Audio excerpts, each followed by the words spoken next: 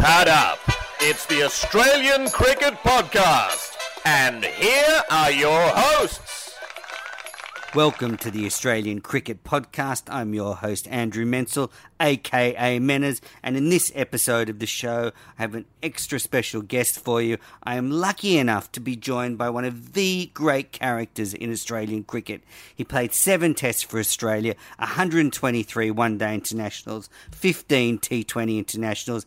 He won the coveted Cricket World Cup twice in 2003 and 2007. Welcome to the show, George Bradley Hogg. Welcome to the show, Hoggy. Thanks for coming on. How are you? Well, I'm going very well, mate. Can't wait to get over to Melbourne and start the Big Bash in about 20-odd days. Yep. How's your training coming along for the BBL? Training's been going really well. I can't complain. I'm probably feeling a bit fitter than what I did 5 years ago. So, yeah, very happy where I'm at the moment. Just hopefully the bowling stands up this year. Now, Hoggy, I just got back from Adelaide. I was lucky enough to see the day-night test, and I had your new book, The Wrong 'Un, as my companion for all the breaks. It was an excellent read. I have to say, I mean, your career just spans so long. It was such a good read, hearing some, from characters in the 90s all the way to now. Just a fascinating book. You must be happy with the way it turned out. Yeah, it was a long process. I didn't think it would take that long, but it took over a year and a half. And it was just a good feel just to be able to be in a position where you could write a book. So it's a great privilege, one, to be able to do that. Don't know where that word came from, but it was just a great privilege to be able to be put in a position where someone wanted me to write a book. And I've got to say, it was Greg Rowden who wrote the book. I just did the verbal stuff. So let's not get too carried away about me writing the book. It was more about therapeutic stuff, just going back and revisiting your cricket career and just going, wow, did all this happen? And that was the journey that it took me to get where I am now. So it was just a great thing to do over the year and a half to just be able to go back through your career and see the road that I took. Now, I want to ask you about some of the different captains you had throughout your cricketing career, because, I mean, when you made your debut, Mark Taylor was your test captain, and then you played under Steve Waugh. How did you find both of those blokes as captains? Oh, look, each player that I've played with, they've all got their little different knickknacks and different personalities and ways about going about their business. So Mark Taylor, he was more relaxed, and probably Steve Waugh. Steve Waugh was one of those ones that led from the front, had that toughness about him, and if the way that he was playing, he expected everyone else to play. If he couldn't do it, he wouldn't expect you to do it. Whereas Mark Taylor was pretty relaxed, especially in my first couple of games. I had no idea what I was doing out international cricket at that stage back in 1996. I'd only just started bowling left-arm leg spinners for 2 years, never done it before, let alone trying to bowl it, trying to work out how to get batsmen out and know what I was doing. It was a difficult art to take up in those first 2 years, and the way he led me in that tour of 1996 to India was unbelievable, especially with the lack of knowledge that I had. So the way he handled me was exceptional and made me feel very welcome. Yeah, you talk about that first test in 1996 in India. I remember that really well because it was actually one of the first tests from India televised on Australian TV. So we all got to watch it. And I remember thinking, I'm sure Hoggy was bowling medium pace last time I saw him. And then all of a sudden you're bowling left arm leg spin. Yeah. How long was it before you started? How long was it when you started to when you made your test debut bowling spinners? Oh, look, 1994, I bowled them in the nets. That was February 1994. 94, 95, I started it. Yeah, so it was basically 2 years. 94, 95, I started bowling a bit of part-time out in the middle. So I was bowling a lot for club cricket, but at shield level, I was sort of classed as a batting all-rounder. So it was only 2 years before I represented my country that I was bowling the left-arm Chinamans, and I'm glad I did. Otherwise, I definitely wouldn't have played as a bat. That's amazing that it's 2 years you're in the test side. Now, I want to go back to Steve Waugh. He sounds like the Iceman from what everyone says, but it seems like he likes to to pull a few tricks in the background. Yeah. I heard he stitched you up. Yeah, he stitched me up a couple of times actually, but he's got a really wicked sense of humour.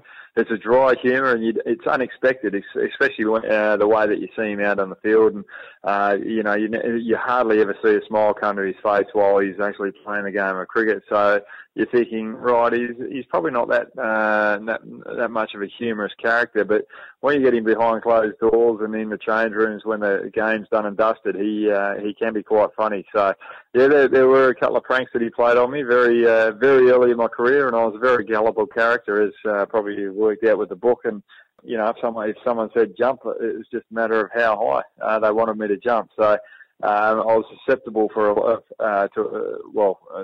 susceptible to a lot of blokes out there playing pranks on me. Yeah, that's just a naive boy from the bush. Yeah, and what about the other captains? So you had Ricky Ponting as your one-day captain in the 03 and 07 World Cup. Did you ever have Michael Clarke as a captain? Look, I don't think I played under Michael Clarke. I played under him as a vice captain, but never had the luck to play under him as a captain. And look, each to their own, and you've been given the job, you've been handed the job from the hierarchy for a reason. And I think Cricket Australia saw that in all captains, they saw the best out of those players and saw the leadership qualities out of those players. So if you get named as a captain for Australia, you've got to respect it. You've got to accept it, and the rest of the team have got to accept it. And it's a great honour, and I think all captains that have done the role have accepted it and respected it. Yeah. Now I want to ask you about a captain of your stateside that, reading through the book, I'm gathering wasn't your favourite skipper. I'm talking about a big Tom Moody. It just seemed that you had a sort of fractious relationship with him. Did you ever patch that up? Yeah, no, it's patched up, but you've got to remember that when going through the books, it's my perception of it at that particular time. And as a young player coming through the ranks, you sort of lose focus, and all you start thinking about is your journey, how you. So I'd just come back from a tour from India in that particular scenario that you're talking about, and all I could think about was playing for Australia, and I'd lost that focus and lost the values of being a team man there for a while, and and I didn't really see that I was going down that path. All I could see was where my career was.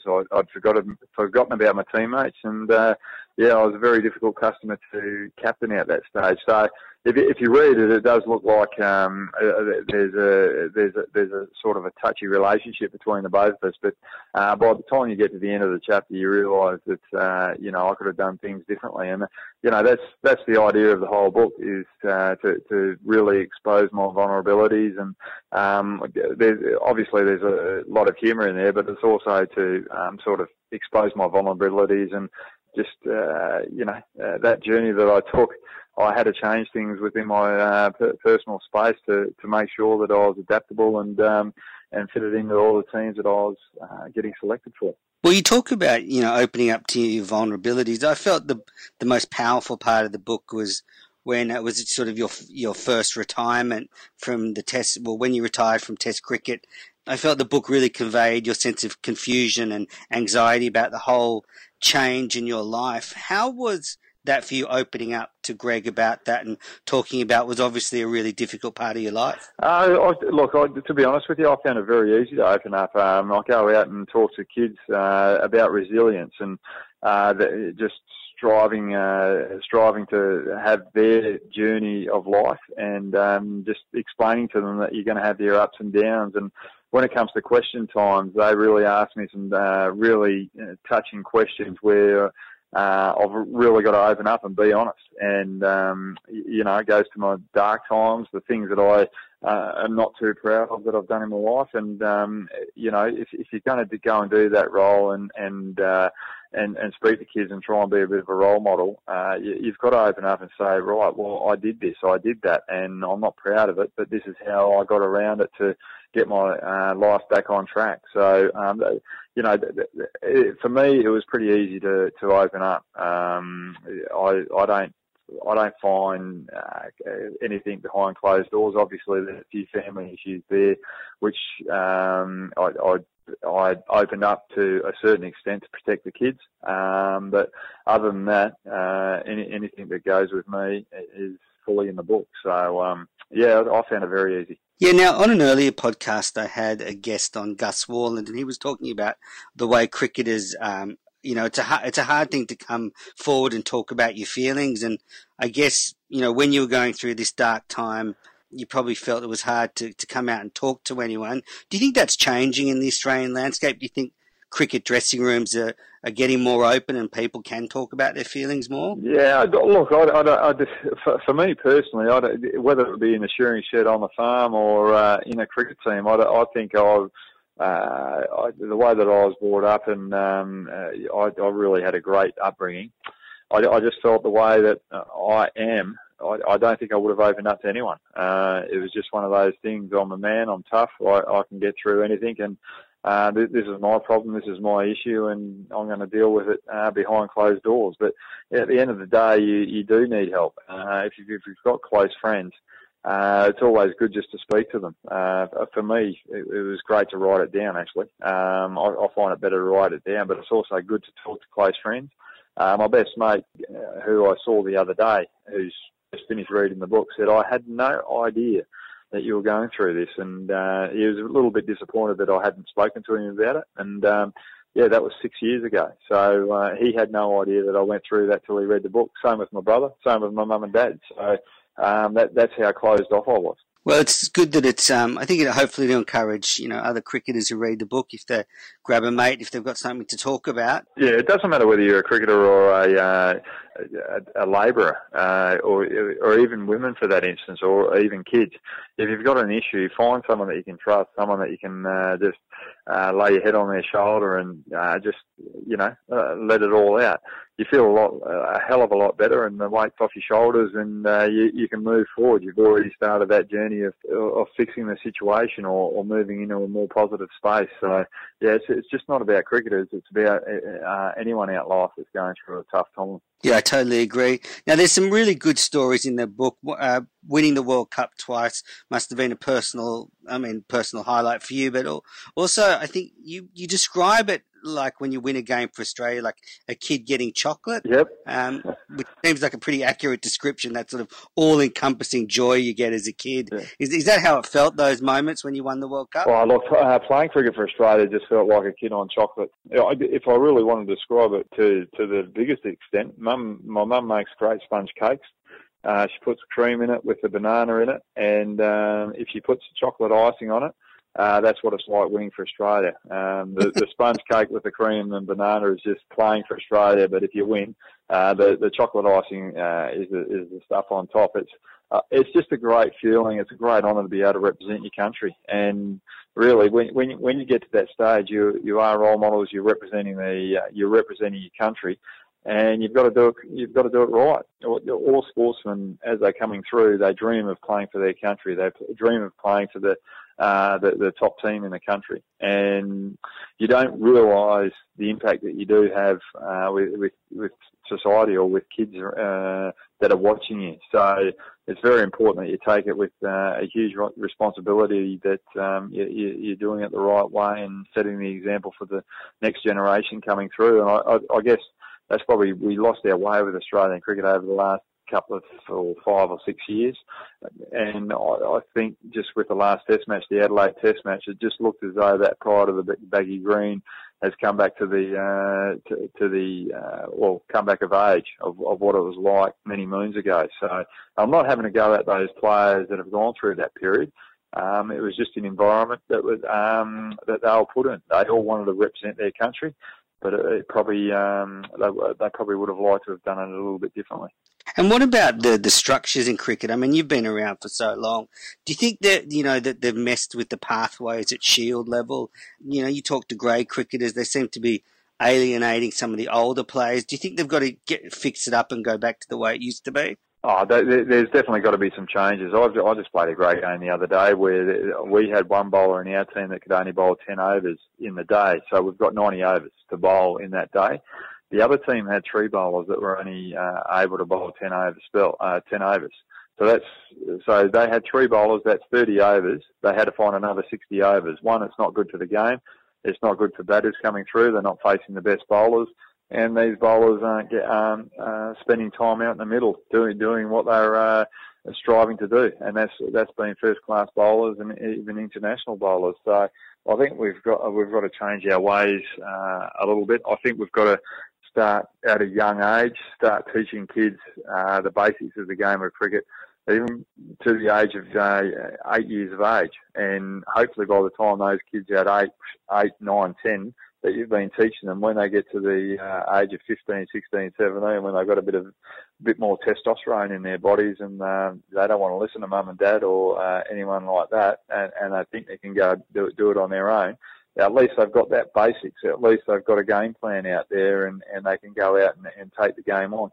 And by the time they get to first-class cricket, they should be ready for it. They should be able to know how to make 100. They should be able to know how to construct a spell and bowl tightly. And I think we've lost our way in that regard. I think we're too heavy coaching at the top end, where it shouldn't be needed. But we should be putting more coaching resources back out the bottom end around the ages of 8, 9 and 10. Yeah, that's a really interesting. I mean, that's one of the things everyone's saying, that the high performance unit's not really pulling its weight. Yeah, but on that, I wouldn't say it's a high performance not pulling their weight. Each player owns their game. Each player wants to play first class cricket. Each player wants to make a living out of it. Now they own their game. As they come through, each player's got a mentor, their own personal mentor. It's up to them to utilise those resources to the best of their ability. You can have all the technique, you can have all the coaching staff out there, but if you're not mentally tough, you're not going to make it. So at the end of the day, it's the players' ownership of their game rather than all the coaching staff out there. So that's why I say that we've got too many coaches. But they've got to strengthen the grade scene again and get the second 11 Shield games back up to being competitive rather than sort of practice matches. I mean, exactly right, and that's where they need more. That's where they need a lot more coaching resources and just to help out those grade teams, even more so in the junior ranks than the senior ranks. Now, before I let you go, you've got to help me with a couple of things. Now, firstly, you've played in 9 T20 teams across 7 countries. You played in a lot of the big T20 franchise leagues all around the world. Now, I want you to help me with this question. Hang on, did you say 19 T20 teams? No, 9 T20 teams. Yeah, 9. Oh, right, yeah. Yeah. I thought if that's it what was it said 19, in your book. If it was 19, I'm not a wanted character, am I? There'd be a few more. Now, when you played in the IPL and the Big Bash, I thought last season the Big Bash, the standard of play improved a lot, and it seemed to almost be at the same level of the IPL as the on-field standard. What's your thought on that? Do you think the BBL and the IPL are roughly the same level, or is the IPL still ahead? Look, each is a different competition. You've got one where the IPL, you play each other twice and it goes for 2 months, whereas the Big Bash only goes for a month or slightly less, and you're only playing 7 games. So, yeah, it's very hard to describe. We're very lucky with the Big Bash that it's over Christmas period. That's our holiday period, and it gets the public involved. So that makes it an even bigger spectacle. I think the marketing side and the entertainment that's off field as well does wonders for the game, and the way that it's telecast on the TV and radio, it's just an exciting package. It's an entertaining package, and that's what cricket's all about. Yeah, it's great to go out there and win, but if you're not entertaining, if you're not providing good entertainment for those viewers, you're not going to have a decent product. And I think the Big Bash is the cricket out in the middle has been fantastic, but also the entertainment off field's been brilliant. The IPL, I think the cricket is absolutely magnificent over there. You've got different conditions, you've got different wickets where all the skills have to be on show throughout the tournament. You've got to be able to play spin, you've got to be able to play pace. And you also have those flat wickets where batsmen can really dominate. So the skills over there are tested a little bit more for the players. But at the end of the day, both competitions are head-to-head, side-by-side. So, yeah, it's at the end of the day, it's entertainment. And I think the IPL, especially in the first 6 years, did exceptionally well with their entertainment off field. I think they're still doing it reasonably well now, but I think it's not as good as what it was in the first 6 years. But the Big Bash, they've got to make sure that they don't get too greedy with the product that they've got now. It's perfect as it is, and the public are absolutely loving it. So, just little tweaks here and there to improve it, but don't try and drastically change it. Yeah, I'm really excited about the Big Bash. I'm actually doing a podcast all about the Big Bash. It's called the Big Smash Cricket Podcast, and we're going to be reviewing the whole tournament. And one interesting thing, Hoggy, is you're a passionate West Australian. It comes through in your book. How's it going to be when you line up against the Scorchers for the first time? What's that going to be like playing against your home state? Oh, obviously, you're going to have mixed emotions going through it, but at the end of the day, once you cross that white line, it doesn't matter who I'm playing for. I'm playing to win. So it's still going to be very competitive, and decisions are made throughout your career, throughout your journey, and sometimes you've got to make the tough decision to make sure that you're still playing at the highest level, and that's the decision that I've made, and I'm really looking forward to the journey over in Melbourne. And look, at the end of the day, I've been with WA for 23 years. I've played against Victoria every year of that 23 years. And because of that Aussie rules rivalry, you could say, there's always been a tough rivalry between Victoria and WA. It's probably the worst rivalry in the country in cricket, in a sense that you really go hard at each other. And to be sitting on the other side of the fence is just going to be a wonderful experience to see how the other side do it and how they cope with it. And look, with stuff that I want to move on to moving forward, I've got a wider range of experience now, being able to be with a WA team than all of a sudden a team that's probably in the heart of sport in Australia. So just to feel of how the Victorians react to WA, but also how they react to their fans out home, being probably the biggest fans in the country. Oh, it's going to be really exciting. You're coming up to Sydney, no doubt, and playing the Strikers and the Sixers and Thunder, so should be a really good tournament. I've got to get used to that, coming up to Sydney rather than coming across to Sydney, don't I? Those are the terms that I've got to get used to. So, look, I'm really looking forward to that, and I think that's probably the hardest thing with Sydney and Victoria is having two teams in their state and all the other teams having one team. But that's what you get for being the biggest cities. You want to spread the game, you want to expose the game, and we've got enough talent around Australia to have 8 teams in the competition, and I think it's great to have those derbies over in Sydney and Melbourne. I think it's created a lot more hype in the game rather than just having state on state. And as we've seen with the spectators, they're really getting on board with it, and the cities are slowly separating between north and south or east and west, whichever way you want to go with it. I think it's east and west over in Melbourne. Not quite sure what it is in Sydney, but I just think it's great to when you've got those two capital cities that have got a huge population. It's good to sort of have 2 teams in there to get a bit more excitement in the city, in the game of cricket as well. Yeah, it's going to be a great tournament. Best of luck with the Renegades for the upcoming BBL. And thanks so much for coming on the podcast. You're actually my first Australian men's test cricketer to come on the show, so I really appreciate it. Oh, that's all right, mate. I always like being a guinea pig, so I hope it went all right for you. Yeah, well, thanks again, Hoggy. Best of luck this summer. We'll be following, as I said, I'll be doing a podcast on the Big Bash, so I'm going to be watching all the games, and can't wait to see you out there. Yeah, sorry. I was just going to say it was a great book, The Wrong, and I thoroughly recommend all the listeners should pick a copy up. You know, you played with so many different characters, and just a fascinating book. Yeah, no, thanks very much for that. It was really enjoyable, and hopefully the people that do read it, hopefully they get a bit of entertainment out of it and enjoyment as well. So, yeah, no, thank you very much for supporting the book. Thanks, Hoggy. Take care. Good luck. Mate. Thank you, mate. Cheers. What a marvellous stroke. He's played no better shot than that in the whole of this series.